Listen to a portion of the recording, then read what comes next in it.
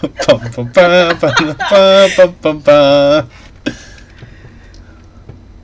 I was surprised you actually did it. Hello and welcome to Sci-Fi Sidebar. Should we go again? Hi, welcome to Sci-Fi Sidebar. I'm your co-host, Cece. And I'm Peter, your other co-host. Also your soundtrack. And your soundtrack, and you're just, everything. You're everything. Hi. Hi, I'm Peter, you're everything. Nice to Is that meet what you said to your girlfriend when you met her, Peter? No, that would have been weird. I say too much to strangers on the internet. Yeah, that's way more normal. Exactly. Hi, guys. I hope you enjoyed Peter's music.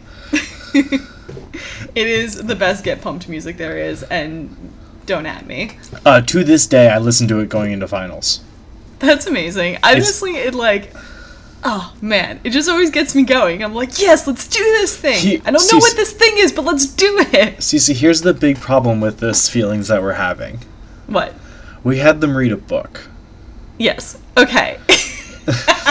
So here's your context. I guess technically it's irrelevant. That is the theme to the video game Halo 1, which, mind you, does not take place during the same timeline as the book we just read. So. What? I mean, after. It's exactly after. It's immediately after this book Immediately ends. After. Oh, yes. No, the sequel of this book, it covers. That's what Halo 1 is about. But Halo Fall of Reach does not get covered by Halo 1. It is, as you say, a prequel. Yes. There's a word for that. Well, there's a prequel to this prequel. I guess around the same time as Halo Reach. Yes. Indeed. The video game. To be fair, we did encourage them to play the games. That's because we love those games so much. At least some of our listeners knew why you were doing the Let's be honest, if they're listening to this podcast, they played it. If they're listening to the Sci-Fi podcast. If you thought that was stupid, you should go look up the soundtrack, because it really is the best Get Pumped music. And just great music all around. But anyway, that's the video game. And while I think we sort of left this conversation open to the franchise as a whole, we really should talk about the book we read, which is Fall of Reach. Here's what I'm saying. We start with the book, and maybe we end up accidentally going into the rest of the series towards the end. We just see where it goes. We just see where our hearts and this conversation lead us. Yeah, us following a conversational thread. That's something we do. Yeah. Oh, yes. You know us in our very structured style. Wait. Okay, Cece. Peter. What'd you think? I am very excited to know, because... Did you have more to say? I was just saying, like I told you earlier, like, I've read this book so many times. I read it a month and a half ago I happened to read it. Yes. And then you're like, hey, let's do a video game book. And I was like, all right, fuck yeah, let's go. Obviously, Fall of Reach. Let's go. Yeah, no, there's like 12 books in the Halo series, and Fall of Reach is one I picked because it was the first.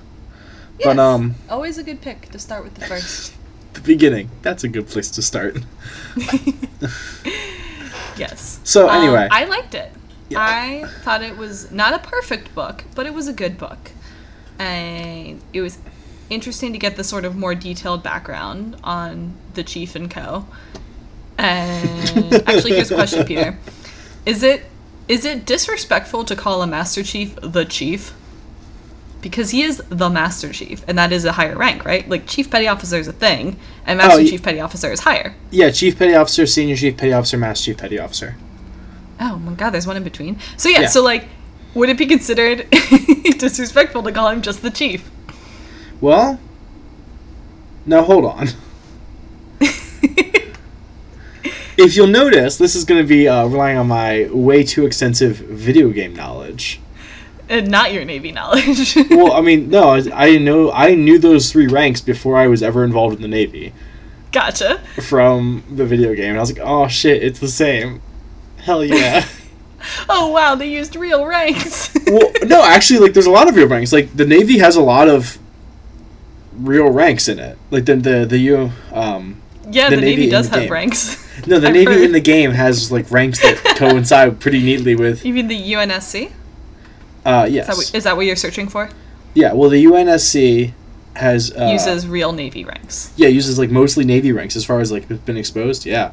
I didn't see anything that was made up. No lower enlisted, I think, come up, but they're all like petty officers, chiefs. Because I think all the children were signed on at petty officer 3rd class. no, like there literally is in the amphitheater where they're like, "Welcome to the UNSC, motherfuckers." I forgot about that. Like, you have a rank now, and everyone's like, "All right, cool. I'm 6. I don't really care. Let's do this." Can I get candy? Do you have some of that? Cannot. Maybe? Unless you ring the fucking bell. No, we're gonna starve you. Okay, well, I think that's a good place to start. Because, I mean, yeah, then the Marines have their own things. But one thing that's very clear in all these books and throughout the video games is that the Navy and the Chief, or the Chief is in the Navy, not the Marines. Which I think is hilarious. You didn't answer my question. Do we have to call him the Master Chief? Well, okay, we don't have to do shit because he's a fictional character, and that's how that works. He's real to me. He's real in my heart. And I want to know if the Master Chief in my heart is mad when I call him the Chief. I don't think he gives a shit. Because he's killed literally millions of aliens. And I'm a civilian, and you know he don't give a shit about what I think. Oh, God, like, he'd no. save my life, but he don't give a shit about my opinion. You're a shitty civilian soft body, alright? He doesn't care. That's all true. that's all accurate. But no, what I'm saying is that throughout the video game, like, the Marines are always going like, Master Chief. But, like, they never call him... I don't think they ever call him the Chief. Yeah, I think that's a fan thing. But, like... I don't know. Some of his higher-ups, some of the commanders, the admirals, they've called him Chief. Oh, well, officers. Of course. I mean, Admiral Hood, or Lord Hood, always calls him Master Chief, just out of respect. Yes. Because Lord Hood is the coolest person in this entire franchise. I'm gonna be honest, I don't remember who that is. Lord Hood? I haven't played these games in so long. I wanted to replay them during this period of time, but I've just been busy. He's the one who was like leading Earth's defense in Halo 3. Oh, that's a great guy to be. He had that great speech when Master Chief was getting ready to go to the Ark, saying okay, like we haven't even talked about the real book yet, but I'm into it. They're gonna make a stand. Like he was going on about how like they're gonna make their humanity's last stand here at Earth. Nice. Like it's like a great last stand. Like we're going to do the best we can while the elites and the Master Chief go on and try to find the Ark and shut down Truth. No, wait. Regret? No, Truth. Truth is doing that. But yeah, no, it's fucking badass. That is pretty badass. He's pretty cool. So, Lord Hood... Peter, what does that remind me of? Like, the idea of making a speech and being like, hey, we're just going to do our best, but, like, actually we're just buying time for this crew that's going to actually do the real work. You're thinking of probably all three franchises, all three like main, well, the first three main Halo games probably have a speech like that. Yeah. Somewhere. I swear there's a book, though. I don't know. I can't remember. Anyway, moving on to the book that we actually read. Halo, The Fall of Reach. I don't remember. Eric Nyland. Do you remember the author's name? Eric Nyland. I just said it. Oh, I'm sorry. You broke up for a second. Oh, yeah, no. Eric Nyland. This book. So, here's the thing about this book, which I thought was surprising, because like I said, I read it recently, but I was like, fuck it, let's do a little research. I'll commit some time to this podcast. Wow. I know. What a change. Crazy thing. So, here's the thing. It was critically acclaimed. Yeah, and I wonder if that was new. I mean, was the concept of video game books new at the time? It wasn't... Because, like, the first one I think of is Tom Clancy, but I think the books came before the games, didn't they? Yes. Those were games based on books. Yeah. I think. And the books are, like, extensive. I tried to read Rainbow Six once. That book was, like, 700 pages. Damn. No, it's insane. I've heard his books are really great. Though, like, I'll tell you what, though. Rainbow Six was a phenomenal book. Yeah. For the first 500 pages. And then I just... At one point, no I put that book is down. Phenomenal for longer than 500 pages, unless it was written by J.K. Rowling. It's like, well, see, no, J.K. Rowling, like, fucking spaces out her text. Tom Clancy was, like... visually on the page? Like, single-spaced, 800-page book. Oh, boy. Oh, my God. No, it's like a slog. Sort of like reading, Victor Hugo. Perhaps Tolstoy. See, that was a deep cut. Oh, All right. So, yeah, the book... But yeah, so this book was really well received, you say? Oh, yeah, it was pretty But well not received just by fans, but like by actual lit critics? Well, hold on. By the sci-fi lit critic community, which I'm not... Let's not go crazy. Which, now, mind you, pretty neat. It's a niche community to be in. Not that niche. Sci-fi's a big group. It's not niche. It's a large niche. Sure, it's a large niche. It's more of a cubby.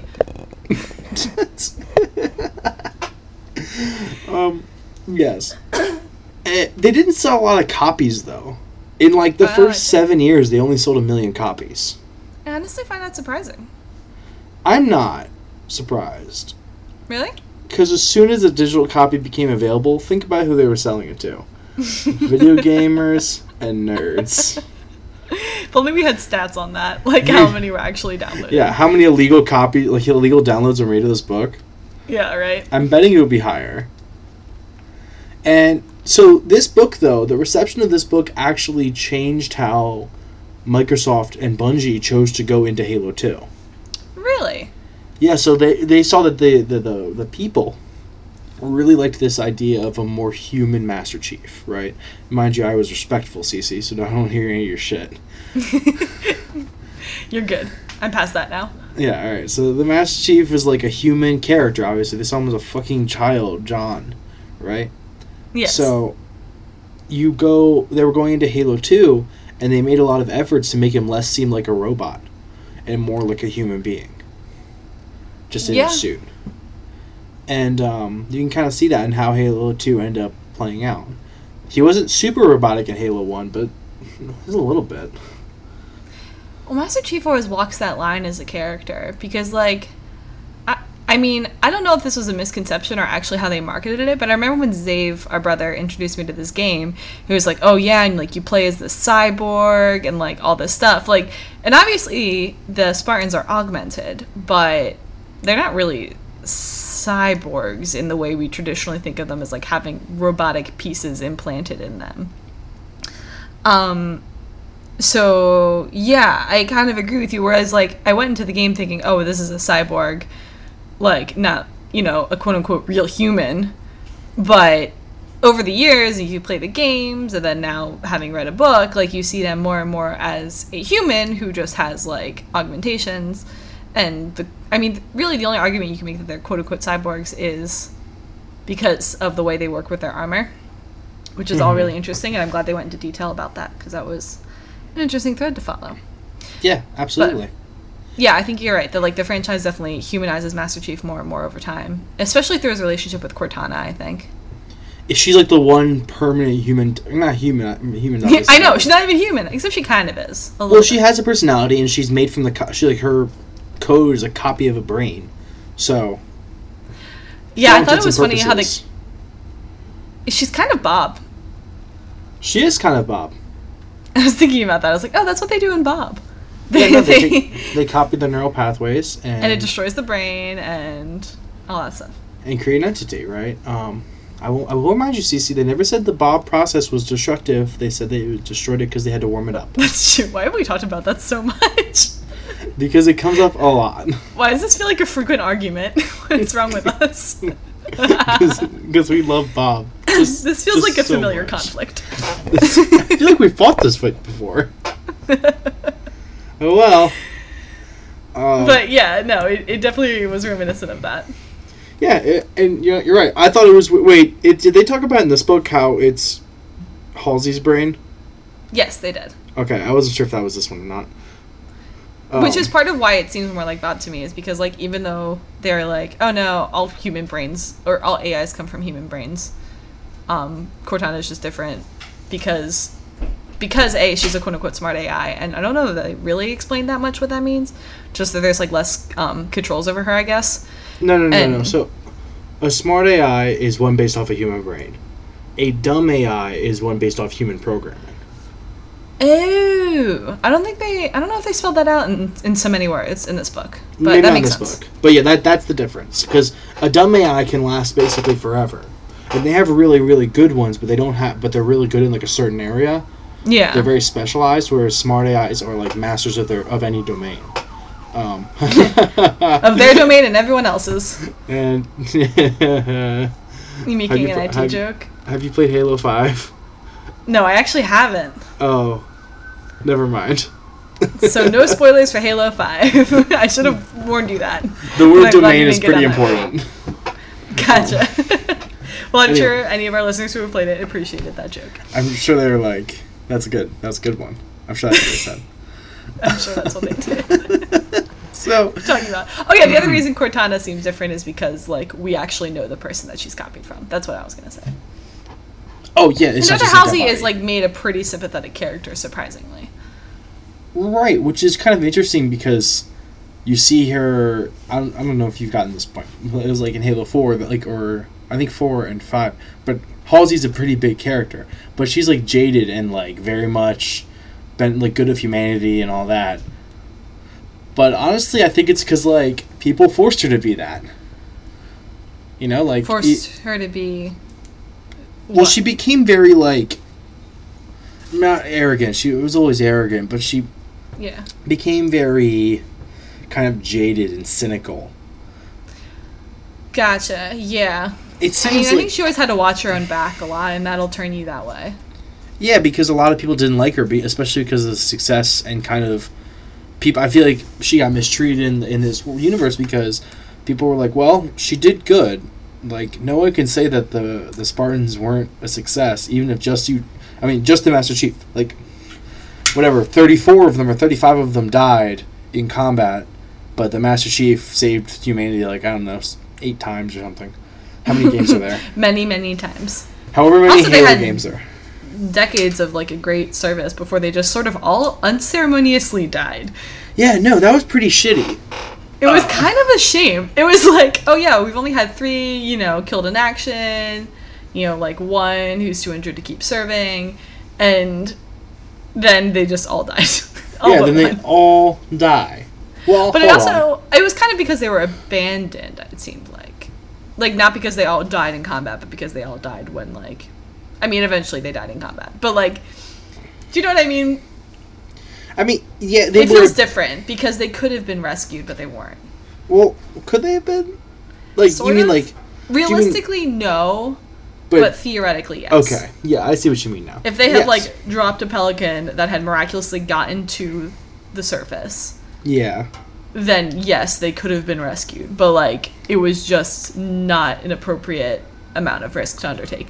Especially for the chief himself, Master Chief himself to go and do the retrieval. Even though he really wanted to. Mm-hmm, The other thing about that, too, that was kind of powerful was that, like, there's that whole section of the book where he learned all about teamwork and, like, relying on different people's skills and everything. And then it's just like, oh, no, you're on your own again, just like you thought you were when you were 6. Like, you come full circle. And now Yeah. you don't have anyone to rely on because you think of everyone around you as liabilities. That's I mean, that's not an a excellent Spartan. point. And it's like it shows kind of the powerful part of this book is that you see a full journey of the Chief where he went from the Master Chief, where he went from scared child who was very much I'm the best and I need to kind of make my own way, and he found a team that were just as damn good as he was and better at some things. Right. And tried his best, right? Like, and excelled and made friends and became a family of people with a group of people that there's literally no one in the universe who can understand what they had to go through. Yeah, that's true. And that's a pretty Talking powerful about connection. Insular. Right. I mean, you You're have like these you literally can't relate to anyone who's not a Spartan. right, and there's this group of humans now that are 2 meters tall, and have heightened reflexes. They're ridiculously strong. They can use this armor that kills regular people, like all this stuff, and then they're all gone.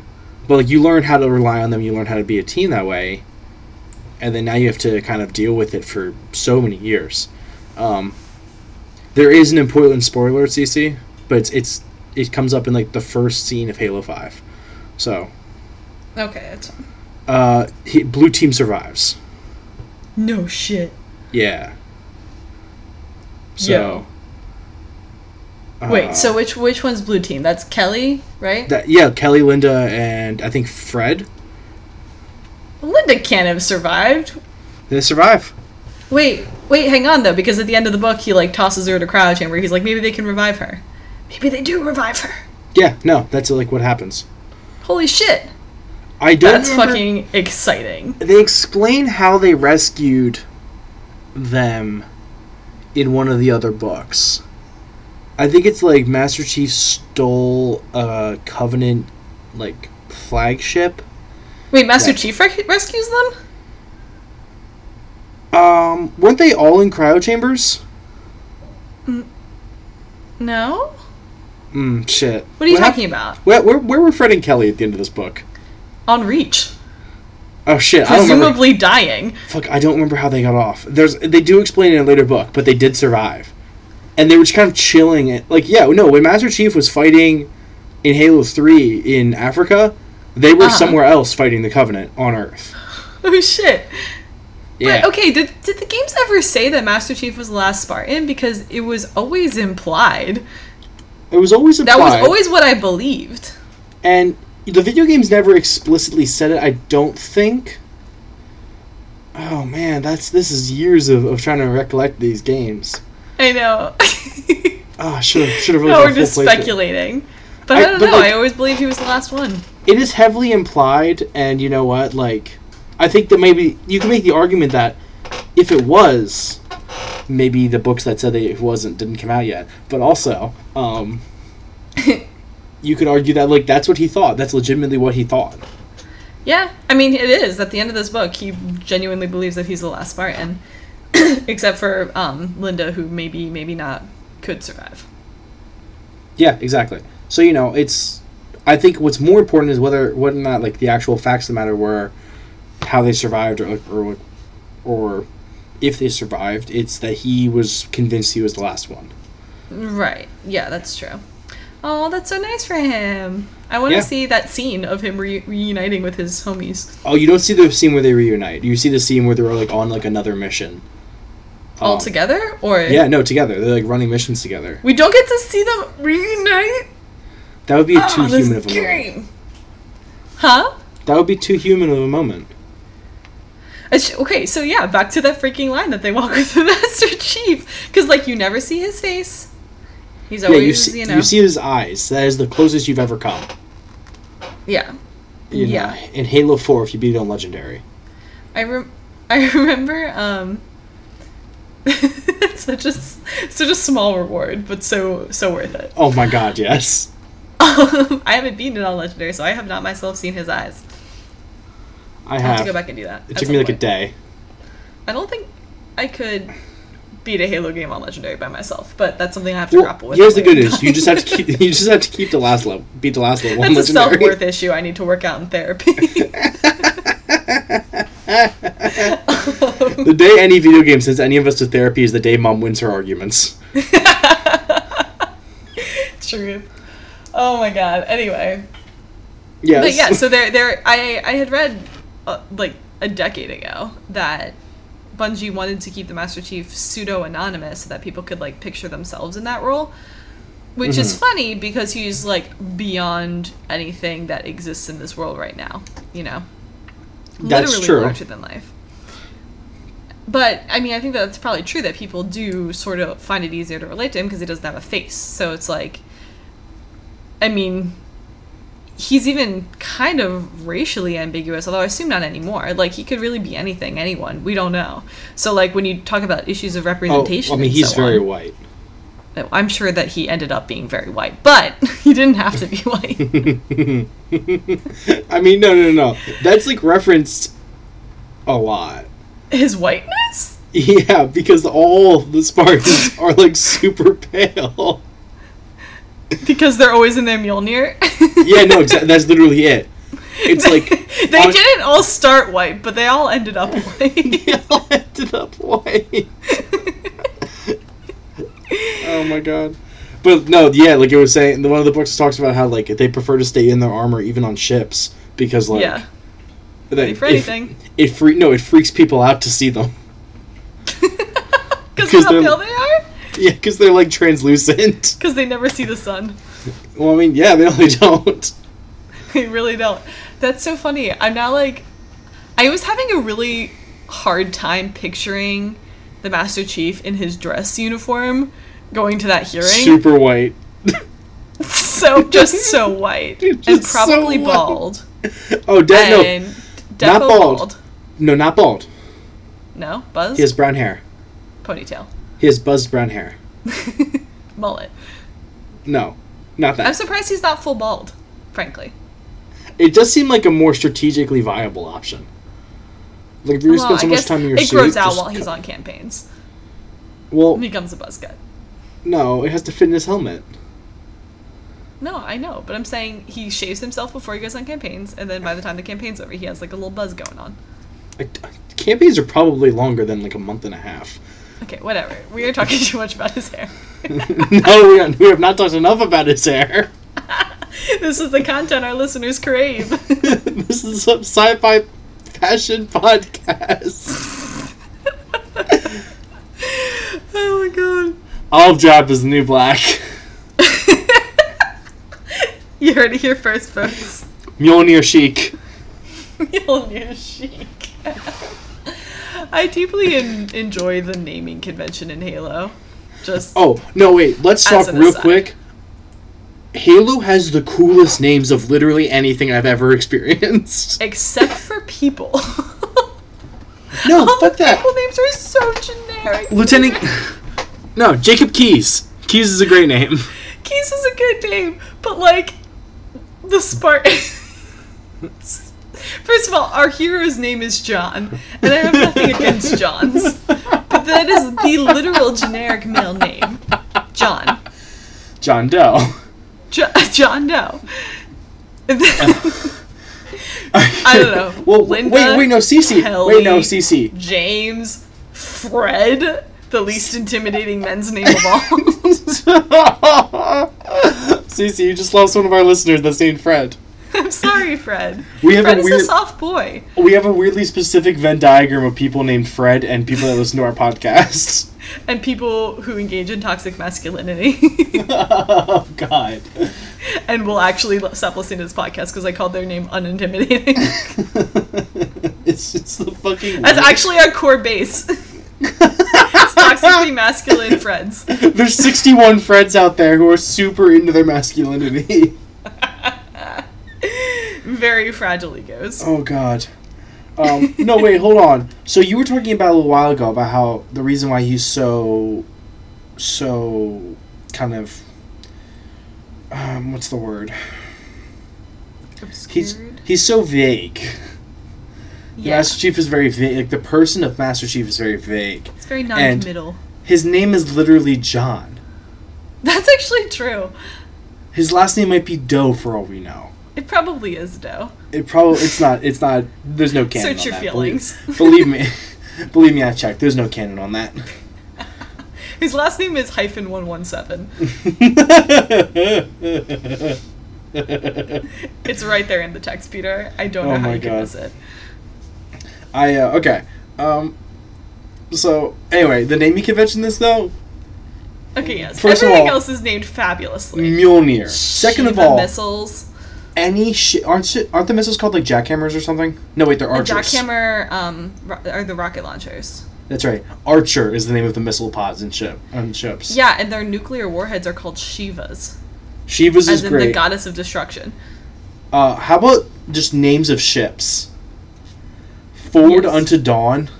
Pillar of Autumn. Oh my god. The Spirit of Fire.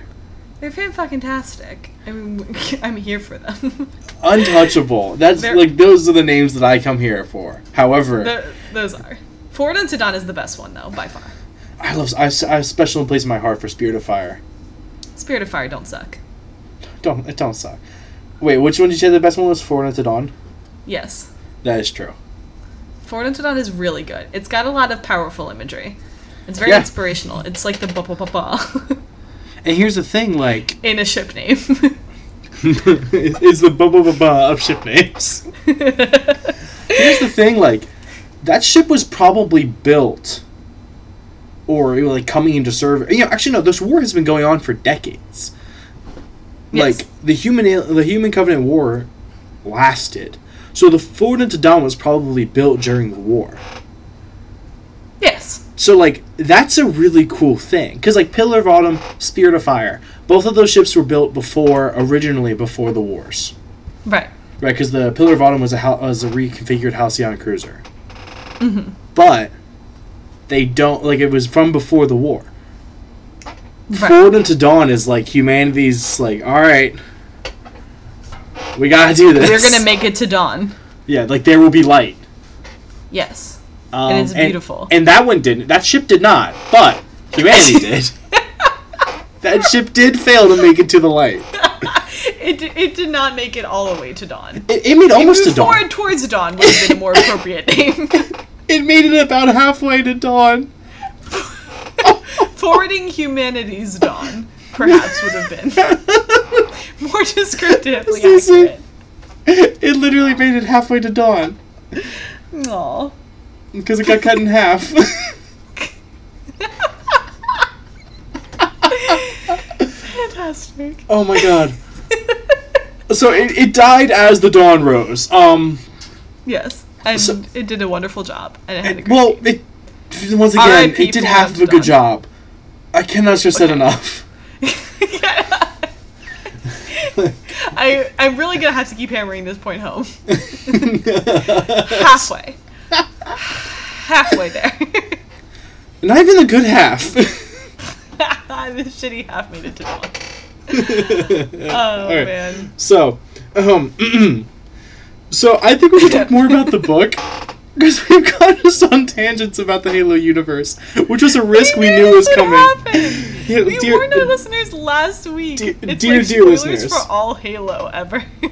Yeah, we as a You should put that CC, in the description too, just as an aside. CC and I and our friends and our brother have played Halo for more than a decade at this point.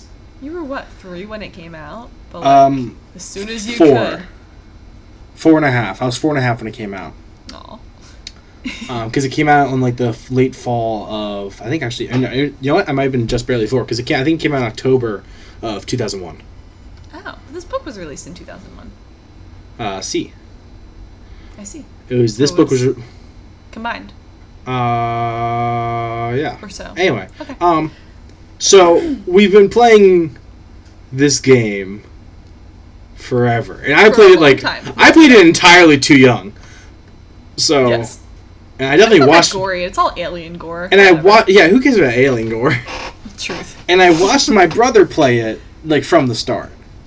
Yeah. So, you a know. lot of fond memories on the original Xbox. Oh man, it still works. Does it? Our original Xbox still works? Yeah, I tried it over the summer. Fabulous. I played I played Arctic Thunder. Arctic Thunder's so good. Hold up, focus. Hang on. Just one question. Is it Yeah. still good? It's still good. Awesome. Of course, it's still good. Chernobyl meltdown. Oh my god. Okay. Anyway, so I think we should let's zero into this book real quick. Yes. I really like the scene where Keyes and Halsey are interacting with John for the first time. That is interesting, yeah. Because 'Cause- John kind of seemed like a bully. Oh yeah, John's a little dick. Yeah. I mean, I don't like. He just sort of was a kid who was advanced beyond his peers and wasn't willing to slow himself down. Which is appropriate for a future Spartan. Yeah. No, that's fair. And I think that basic personality trait kind of lasted through forever for him. I mean, yeah. I think at some point though he learned to bring people, like he found other people that could keep up, and therefore he was willing to help. Yeah, when he realized that there was worth in others, because he was used to being around people who were less than him. Right. So, And while he still, like, established himself as a leader, Kelly's faster than him, Linda's a better sniper, Who is the one who died early on? Is that Fred or is that, Fred? Not Fred. Fred's still alive. The one who died, like, when they were still teens. Whoever that guy was. He was stronger, Yeah. Like, there are people who are better at things than him, even though he was, like, a leader. Yes, he was just a jack of all trades. He was pretty good at everything. I mean, as good as the general Spartans are at everything. Yeah. Spartans tend to be great at everything. It's pretty much everything they try. What I thought was interesting, and I wasn't sure, it was like, okay, I had trouble reconciling this. Let's put it that way. One of the traits of a Spartan is superior intelligence, right? And, with that superior education, they learn, like, so much stuff when they're young, and so on and so forth. But I found it interesting that despite their extreme intelligence and broad education, they were so easily and deeply and innately indoctrinated. Like, did you find it unsettling the way John just sort of, like, skipped over the fact that he'd never see his parents again? He was like, oh, wow, weird. Well, alright, I have a duty. Let's go. I'm 6. Yeah, that was weird because, like, a lot of them were like that. However, I will point out the kind of trope that exists in a lot of sci-fi with these kind of ideas of gifted children. In that they already viewed themselves as going to be better than their parents. That's true. In sort of an Ender way. Exactly. Like, Ender didn't show any respect towards his parents. Like, and not disrespectful, but, like, he never showed any special love for them. They were just people that provided. That's true. He was, like, fond of them, but he knew that he couldn't relate to them. Yeah, because Ender was obviously better. Yeah. The only person he really loved was Valentine, who was every bit as smart as he was, and just not as, like, I guess, self-preservation-y. Yeah. And so, I can see that being the same kind of mentality that John had about his parents. Here's the other thing. I'm almost 100% sure that there was some mild sedatives involved. Do you mean during the actual kidnapping, or like the, hey, you're one of us now, the kid, definitely petty officer, 3rd class? Yeah, no, I think, like, they probably got, like, a slap on the back from their handlers, and the slap on the back also included an injection. It's like, hey, you'll never see your parents again. Slap. Ooh, I feel good. Oh, fuck yeah. Hey, what's that? It's not a sedative, it's actually, like, narcotic. Just a little bit. They're small. It's a hallucinogen. These kids I feel great about this for some reason. I have all these positive associations with never seeing my parents again. Well, That's probably true, though. Who hasn't had that feeling? I would not be surprised, though. Like, again, they don't talk about it, so it's strictly speculative. But, like, I would think that if you're going to indoctrinate children who have been kidnapped and will never see their parents again, you would probably use some sort of drugs to, like, condition them. Oh, for sure. And yeah, there's a moral question, but at this point I've already abducted children and replaced them with flash clones. Like... Yeah, do you want to explain flash clones, Peter? Because they don't in the book. And I know what they are, but I don't know if our listeners do. Okay, so... do you know what they are? Like, is there, like, research being done in this, or do you just know in the context of this universe? Oh, it's just in the context of this universe. Okay, I just know what you've told me before. Alright, so flash clones are this. Humanity's developed the ability to, like, pretty easily flash clone organs or things like that, using the genetic code of whoever needs it. And there's one point in a later book where Halsey's trying to survive on the surface of Reach. Oh shit, that's how it happened, by the way. What happened?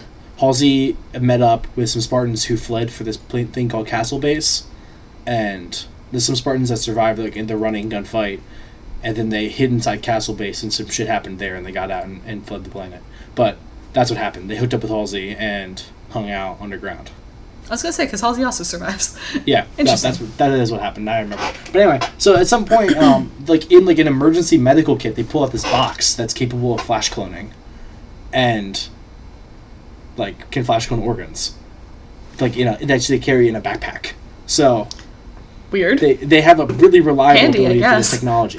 Here's the problem: once it gets larger than an organ, like a human, it has a lot of faults in it that normally would not be an issue, but when you're talking about like very delicate things like brains, yes, there are lots more issues. So what happens is the clones basically just die of natural causes, like in the next 5 years. Or they get like cancer or something, right? And Yeah, they just get sort of fade away. cancer or something else, or they just die. And Something that the doctor's gonna look at and be like, "Oh, this is unlucky, but like not weird." at most they go, "This is weird that this didn't come up in our genetic tests," but like that's yeah. it. Like bummer, Interesting. sorry, but yeah. So that is That's- what they replaced all the children with after they abducted them. I mean, it's kind of an ingenious way to do it. Not, if you're gonna do something as evil as abducting children to make them super soldiers. Here's the thing. This shows a level of like conscience which I wasn't expecting. A level of what? Conscience. Because What shows a level of conscience? like leaving behind the Flash clones. Look at it this way. If you are a parent, and there's 75 pairs of parents that this happened to, and you are living in a multi-planet like government, which has a lot of planets. I don't Yeah. really talk about how many, but a lot. And 75 kids over the span of that, like empire, go missing. Yeah. I'm not putting too much thought into that. Like, Yeah. no, there would require a impossible level of investigation to ever link it to the UNSC, and I feel like leaving behind a Flash clone just leaves behind evidence. I disagree. I do think it was done in the interest of subtlety. But if it was done in the interest of subtlety, 35 kids probably go missing every day on this Earth. Sad, but probably true. It's a terrible thing, but I bet it's true. Or even a week. If you space these abductions out like over a month, no one's finding out. Nothing's happening. Yeah, but you definitely be looking into it and making a hubbub about it, and eventually it's possible that somebody might put these things together. Not guaranteed, and it would be a long shot, but I feel like that's more likely than something being discovered from the Flash clones. But, I mean, regardless, the effect is the same. Like, the parents watch their kid fade away, but at least they think they know what happened to them. Mm-hmm, exactly. I'm a little surprised that they don't just go, "Hey, we're taking your kid, suck it." You think We're that's the better? government. You think that's better than them taking them just in the night and not leaving any? Like you think they're more likely to have done that? I think they're less likely to have spent the money on Flash clones than just take them in the middle of the night and not deal with the political repercussions of my kid got abducted by the government. Yes, they said they're the government. I'm not just being paranoid. They said, "Hi, we're the government. Give us your child." Well, I mean, okay, there's a lot of parallels to be drawn with Ender's Game, right? Uh-huh. Because child super soldiers, whatever. I think the reason that Ender's Game, the government in the Ender's Game can get away with taking kids when they're 6, and I mean, they do give the parents, I think, the parents have to consent, if I recall correctly. So that's a difference. But also, like, the humanity in Ender's Game knew it was facing an existential threat, whereas this is the fucked up part. The Spartans were going to exist just to subjugate colonies. Like, never forget that was their original purpose. Yeah. And that does not seem good enough. Yeah. Like, you get... Okay. First of all, hang on, rewind. Remember in the beginning when they're like, "Oh yeah, we need to do this because we think that like the UNSC is gonna start glassing planets that are rebelling." It's like, maybe deal with that. That seems like a problem. That's apparently how you guys are gonna respond to planets that want to be independent. The fact that you've considered this to be an option. Yes, and you're like, well, we can't do anything about that. Better abduct 75 6-year-olds. Spend billions of dollars training them and, like, augmenting them and so on. I mean, and good thing they did, because the Covenant did show up at a convenient time shortly after their graduation. However, it's still kind of ridiculous. No, exactly. And everyone just kind of, like, seems to forget that. I think everyone's just like, well, I mean, because at this point, I bet all the colonies are like, well, thank God we have the UNSC, which is really militarized and really kind of scary for almost no reason. Like, yeah. How human of us to decide that we've established colonies over tens of worlds. Hundreds, I think. I mean, okay, so a lot of worlds to go, we need a fucking space military, and it's gotta kick ass. We need to make sure it's the best goddamn space military. And, like, they have all these orbital defenses around Reach. I mean, but I think it literally was because they were afraid... I mean, they needed to keep the human, I guess, for lack of a better word, empire together. And that was how they were going to do it. Which is crazy. Through force. And you're right, it's extremely human, where we're just like, well, join or die, basically. And, you know, like, I think... there was some, what if there's something out there, or what if something happens? I would like to think so. And I'm sure the UNSC Navy would have been, like, pretty good if, like, a disaster happened. I'm sure they would have been good for that. Like, just like the US. Like, hurricane relief. We're not at, like, we're not in, like, a major war right now, but the US still maintains a huge military. Yeah. And, yeah, you know, we're ones to talk about having an unnecessarily large military. Oh, the irony is not lost on me. And so, you know, but they do a lot of disaster relief and things like that. And they also do, like, you know, the war in the Middle East, which is cool, I guess. Whatever. Which happened, yes. Well, it's currently happening. Yes, that's true. Better way of putting it. So, you know, yeah, let's not lie to ourselves here. So, yeah. I can kind of understand it, but on the other hand, like, come on, guys, you are spending a lot of money on the UNSC. However, you know what? Bet you're happy Good you had thing. that. Yeah, right? Like, whew. Thank God you had the fucking Mac cannon, which is literally the coolest shit ever. Yeah, those things. This is just a really big gun. It's just a very big gun. It's like the ones in Mario. I never realized it until just now, but that is kind of how I was picturing it. No, it's exactly I was picturing. Like, theoretically, it could be like a huge cylinder, I guess. You know, no ballistics in space. Yeah, it doesn't need to... Yeah, exactly. It doesn't need to be bullet-shaped, however. That's how I imagine it, as a bullet. Also, like, you know, I could... So wait, how do they work? It's just like a big old lump of metal that they shoot with magnetism? It's a gigantic depleted uranium round. It's a good way to get rid of your depleted uranium, too. I mean, yeah, fuck, we should try that. Have we considered to solve our crisis? Have we thought about this? Shooting it into space. No, shooting at other people. Put it at the tip of bullets. But then it's still on Earth. Yeah, well... shoot it into space. But it super kills that guy. Wait, that's like so smart though. That reminds me, okay, you know a lot more about nuclear engineering than me, so correct me if this is totally a bad analogy, but it reminds me of that scene in Pirates of the Caribbean where they start shooting like forks and shit out of their cannons because they run out of regular ammo. I feel like you could just get depleted uranium on your ship because you run on a reactor anyway. I mean,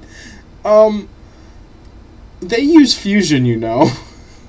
Oh, fuck, you're right. Then where do they get the depleted uranium? I don't know, it's probably left over from the fucking centuries. From the fission. You're probably right, they're still cleaning up. The 500-year... Earth is fucking radioactive as hell. And they're like, alright, we're gonna shoot take this and it! turn it into giant bullets. Man, that fucking admiral was baked. And a visionary. And he got many medals. Or prophetic.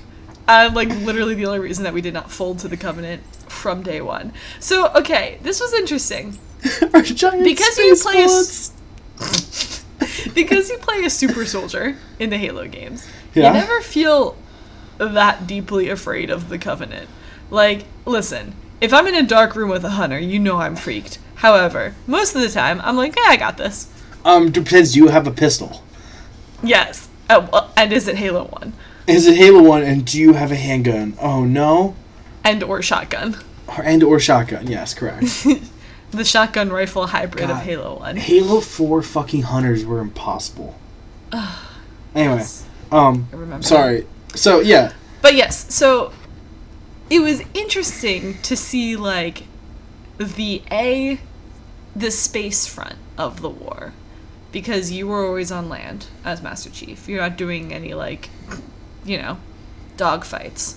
Mm-hmm. And, I mean, that is a theme, too. I mean, it's brought up in the beginning of the book, and it's something I never thought about, was that Spartan's extremely effective in land conflict. On the ground. On the ground, very, very effective. Boarding actions, even. Yes. However, in space, pretty useless. Like, you can make tactical recommendations, you can potentially board another ship, but that never, like, anytime they do a boarding, it's always because some shit's gone wrong. It's never their first choice. It's never plan A. It's never part of plan A. And, like, so that great tool of humanity isn't that helpful in this war, except for in landed conflicts.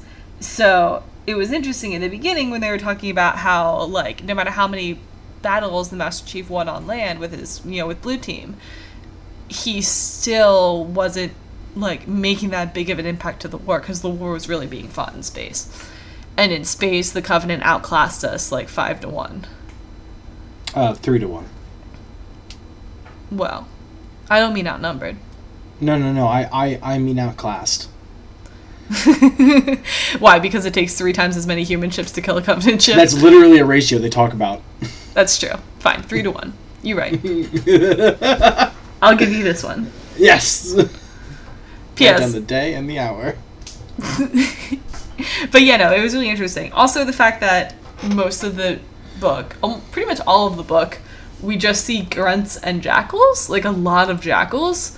And Yeah. that was an interesting choice on the part of the author. That the elites were just, like, something that was whispered about until, like, the last conflict. Yeah. Weren't That was also kind of interesting. hunters in there very briefly? There were hunters very briefly. It was actually kind of a fun game figuring out from descriptions what Covenant they were talking about. It was like, oh, a big scary boot, and it has a cannon on it. So I was like, oh, that's a fucking hunter. Wait, listen. Don't judge me. What was the tentacled scientist guy? Do we ever see that in the games? A Huragok? Oh, alright. It's got a name for it and everything. Yeah, no, they're called they're Huragoks. Like, that's the species name, but the humans call them engineers. Okay, but we don't see them in the games, really. Yes, we do. Right? Which games? Halo, Fall of Reach, both of the... I played Halo Reach. Halo, Fall of Reach, like a Huragok's It's just like called a Halo major... Reach. Halo Reach is like a Huragok's a major part of that. Wow, I Oh, wait. don't remember, huh? No, fuck, sorry, I I'm played it wrong. in college. Oh, you're wrong. That makes It's sense. not ODST? Reach. It's ODST. Okay. Yes, But, I never played ODST. They That's the are one a I slave played. race Oh, really? of biomachines. I believe they were Homie, created... you're the scientist. You don't have to be enslaved. Oh, no, here's the shit, Cece. They're, like, enslaved, and I think they were low-key, like, sort of a little bit created by the Forerunners. Oh, Which is really? another one of those things where I'm like, this is the same fucking history as Mass Effect. Oh, because they're the keepers. They're the Keepers and the, Hanar? Which ones are the Hanar? The The elephants? literally squid ones. They're the squids that are like the foreign... jellyfish. Jellyfish, please. Yeah, but the Hanar. But they, Okay. what the fuck are they called? Prometheans? Are they actually called Prometheans? No. That can't be Protheans. right. Protheans. Prometheans are the enemies in Halo 4. Yeah, that all gets very confusing. You fuckers use the Excuse same me, names. but what for you're everything. saying is that Mass Effect is the same story as Halo, because Halo Yes. came first. It's true. Yeah, I've always been an advocate of that. Yes. Team Halo. I mean, Team- team both, but Team Halo. If I Team had to both, but choose. Team Halo first. I think I'm literally going to play Mass Effect tonight, by the way. Good. Excellent. Anyway, moving on. But yeah, no, they are the Huragok. They're enslaved, and they speak through sign language. Perfect. They have to know. names like Slightly Too Heavy or Too Buoyant. Because they're What? named based on... Well, they float through using gases in their sacks. And they're named because when their parents make them out of, like, literal spare parts, they... Weird. Because they're like a biomachine. Okay. They like either they're too heavy, too light, or like floats like rocks. They have funny names. But they're named based on how they float at first before they're equal, like before their sacks are fixed and equalized. That seems mean. There's this species in one of the books it's like I love. calling a toddler waddles and then calling them that forever. No, it's not like calling them waddles. It's like calling them falls a lot. Because all toddlers waddle. It's like a shitty thing about them. It's part of their bad design. Fuck toddlers, though. Baby Widowpeak. All right, Baby Widowpeak, come here. There's a species in one of the books I've recently read, the Silver Ship series, called the Suisway, and they're like basically crabs, and they speak through whistling. Anyway, what are they called? Like Suisway. It's SWEI space SWEE. Why is it so funny? Well, think about it. They speak through whistles. But anyway, fantastic. they're delightful, and there's a character that's one of them because when they get happy they bob on their 6 legs, and they're adorable. And It sounds so cute. and his name is Bob's a lot. What? It's so dumb. So Oh my god. this is a common trope. Let's move along, Peter. What else did you want to talk about? I love that Franklin. All right, I want to talk about Mendez. Oh yeah, sure. Let's talk about Mendez. I love Mendez because he's like a very human, like the most human in this book. Because he's just like, he's grizzled. He's just like, can't be bothered with a lot of the higher up stuff. He's just like, is gonna work out these fucking kids to death. If there's one thing I can do, it's get 6-year-olds in shape. I have a weirdly specific set of skills I never thought the I've UNSC been would waiting for this opportunity. Writing it in my dream journal. 6 Putting it on abs, my vision board. 6 packs for 6-year-olds. My best-selling book. Oh man. 6 years, 6 apps. So stupid. Then the subtitle is, no, I don't mean it takes 6 years. I mean it's specifically for 6-year-olds. For 6-year-olds only. Get your hands off this adult, unless you have a 6-year-old who In wants which to work case- out. God. I'd throw up a little bit. Oh god. I always like to start my workouts with some Ipecac. Oh god. Anyway, Mendez. I like Mendez because, like, he obviously cares about these kids a lot. Yes, he does. And, like, I think he kind of takes it upon his duty to, like, turn them into the most badass soldiers he can. That's explicitly his duty. But, like, I think he takes, like, his personal challenge. It's not his orders, it's his personal challenge. It's both. It's how I kind of... Well, I mean, yeah, it's obviously his orders. But, like, that's how I see it with him. But I think it's interesting that, like, throughout his life, John has... Oh, let's just call him John instead of Master Chief. That's more personal, and we avoid that whole thing. And we call him one syllable. So John is, like, always, for the rest of his life, respects Mendez immensely for being, like, the hard ass who formed the Spartans. I mean, he's also kind of their father figure. Yeah, in a lot of ways, which is kind of fucked up. I wouldn't like my father if my father made me do that many flutter kicks. But you didn't have a real dad, so this is all you get. Yeah, this is a shitty dad. Enjoy. A shitty dad who loves flutter kicks. Who just fucking loves flutter kicks and running. And making some kids not eat dinner. It. And starving you. And starving you as punishment. For punishment. Like, let's call this what it is. It is abuse, literally. Oh, it is absolutely, like, child abuse and, like, low-key torture. Yes. Yes, it is all of those. Like, here's the thing. But they pick kids who are like, I love this shit. Adult soldiers wouldn't be treated like this. Like, at boot camp, yeah, sure, like, you get a lot of shit, and yeah, you work out a ton, but you get 3 square meals. Yeah. Like, I mean, like, would you ever deprive somebody who is working that hard of a meal? Apparently if they're sick. Only if they're 6. Only. And they just refuse to learn about teamwork on their first day. And they just won't take the lesson that I'm not teaching them.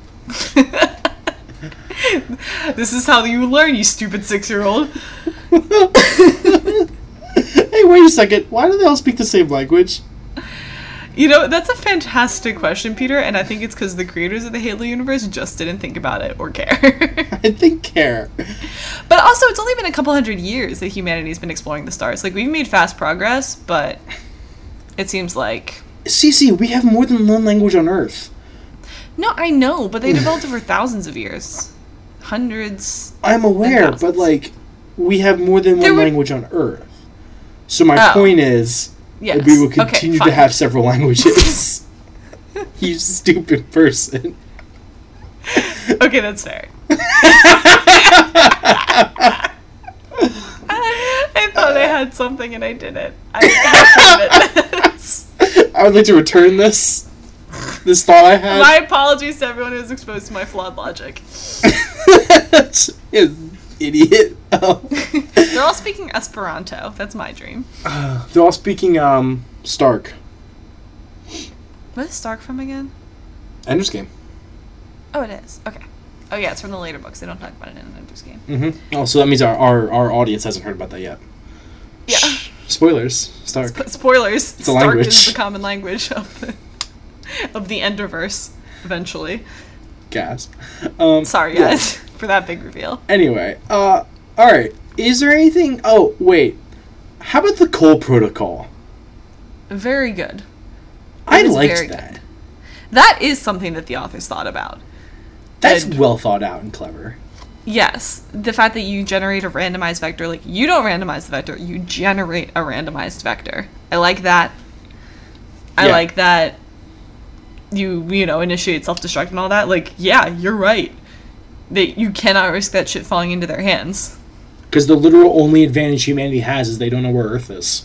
Yeah, basically. You saw what happened to Reach. Like, fuck. Yeah, that could be Earth. It would be Earth. Although I don't really understand... Okay, in the case of Reach, it made sense that they did a land invasion because they had to take out the Mac guns. Mm-hmm. But most of the time, I don't really understand why the Covenant needs to land. Well, I guess the only other time was at Sigma Octanus. Is that what it was? Where they needed to get that Forerunner artifact? They do land pretty... Okay. Just a couple things. They do land pretty frequently. And here's my thought on that. It's because they... Like, you know, if you can win an easy battle, like, why not just take it? But I'm saying the easy battle will be glassing them from space, which they apparently are perfectly able to do. Unless there's not a lot of, like... If there's not a lot of people on the planet, like, why not just get this pretty sweet colonized-ready planet and just kill everyone? That's not part of their imperative, you know? Their imperative is just to follow the path of the Forerunners and destroy the universe. Right, but, I mean, that's the long-term goal. There's some short-term goals, like, have enough places for all your people to live. Have a nice forward base.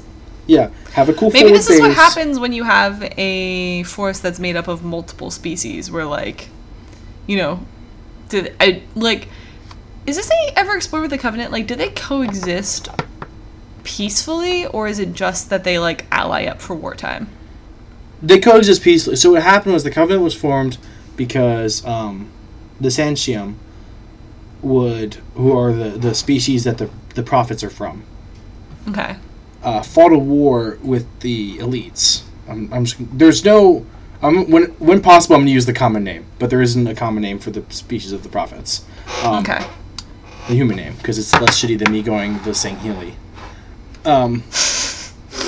Which I'm so, like, I'm ashamed of how many of these species I remember.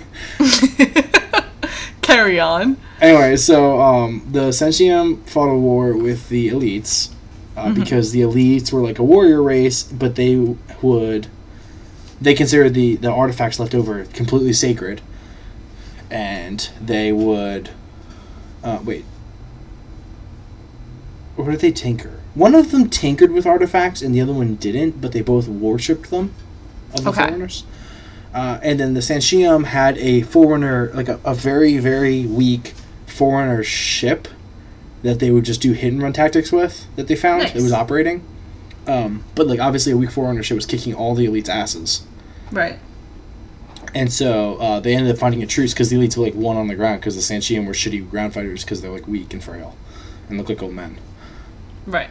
So that's what happened there. And then basically, as they Booster. came across a species, they would Chins. conquer them and add them to the Covenant. Okay. Including So the interesting. hunters. It's like membership by subjugation. Yeah, exactly. They come across, they conquer them. They're like, "Hey, this is your new religion now," and that's it. Then like their whole purpose It's is very expanding. Roman of them.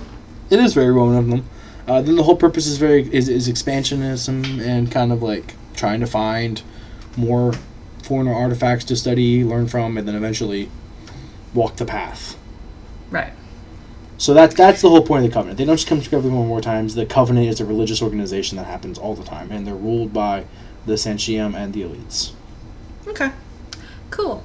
Well, I have one final point, which is that there is now canon proof that the Master Chief hates escort missions as much as all video game players hate escort missions. Do you know what part I'm talking about? Maybe? You Wait. go ahead. When Halsey's briefing them on the mission that they never get to do, and he's like, do we have to, like, bring a computer expert on board? Oh, Because we're gonna have to, like, protect them, and, like, maybe they can fight, but they're probably not gonna be very good. And I was just like, Master Chief also hates escort missions, and that's why they're not in Halo. I love you, Master Chief. Yes, it's delightful. Yeah, no, I love that. I love everything about that. I also the fact that entire idea is like predicated on the idea of let's get like Spartans on the ground, so to speak, in a place that's very important to the Covenant. Like, yeah, truth. So the whole strategy at this point is get Spartans with their boots somewhere helpful. Well, yeah, I mean, it's like I was saying earlier, they are humanity's best weapon, and they haven't really been able to be utilized. So if you can get them on Covenant turf, that's, like, the best way to utilize them. Exactly. And they're such a exactly. precision tool once they get to do what they do. Yep. Here's the other thing. It's like commonly referenced that even, like, Marines, but, like, humanity as a whole can fight the Covenant on the ground, and, like, it's an even match or even win.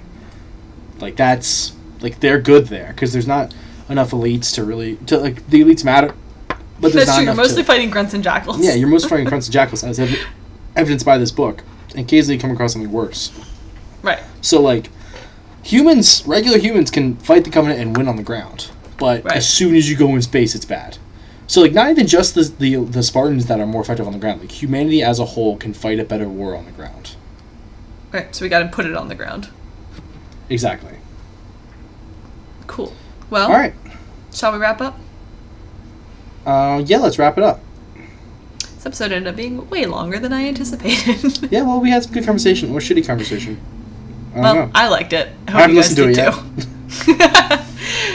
When you get through that moment every week and you're editing, you're just like, ugh. Well. This is garbage. God. Okay, Peter, why don't you tell our listeners what we're doing next? Okay, so our next book is it's a good one. It's very short. That's the good news. So that's what I got. Okay, it is Pilot X by Tom Merritt. That is Merritt with 2 R's and 2 T's. There you go. So it's a good book. It's kind of It's a little bit lighter. It's a lighter fare. It's more entertaining. I think of it as something akin to Hitchhiker's Guide to the Galaxy and one other sci-fi area that we're not going to mention until next week or 2 weeks from now. We don't want to color your perception. Yeah, exactly. That episode will be coming out on October 22nd. Yes, so enjoy that delicious popcorn sci-fi in this season that everyone's super busy during. Or at least we are. We're very busy. Yes.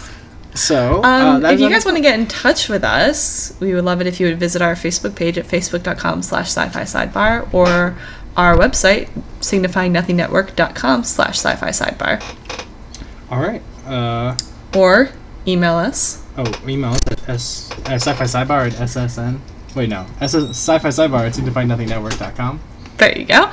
Every time. And most importantly of all, if you could rate and review us on iTunes or share us with your friends or both, we would be eternally Both. grateful. Definitely both. Both for sure. All right. This has been Sci-Fi Sidebar by the Signifying Nothing Network. A tale told by idiots.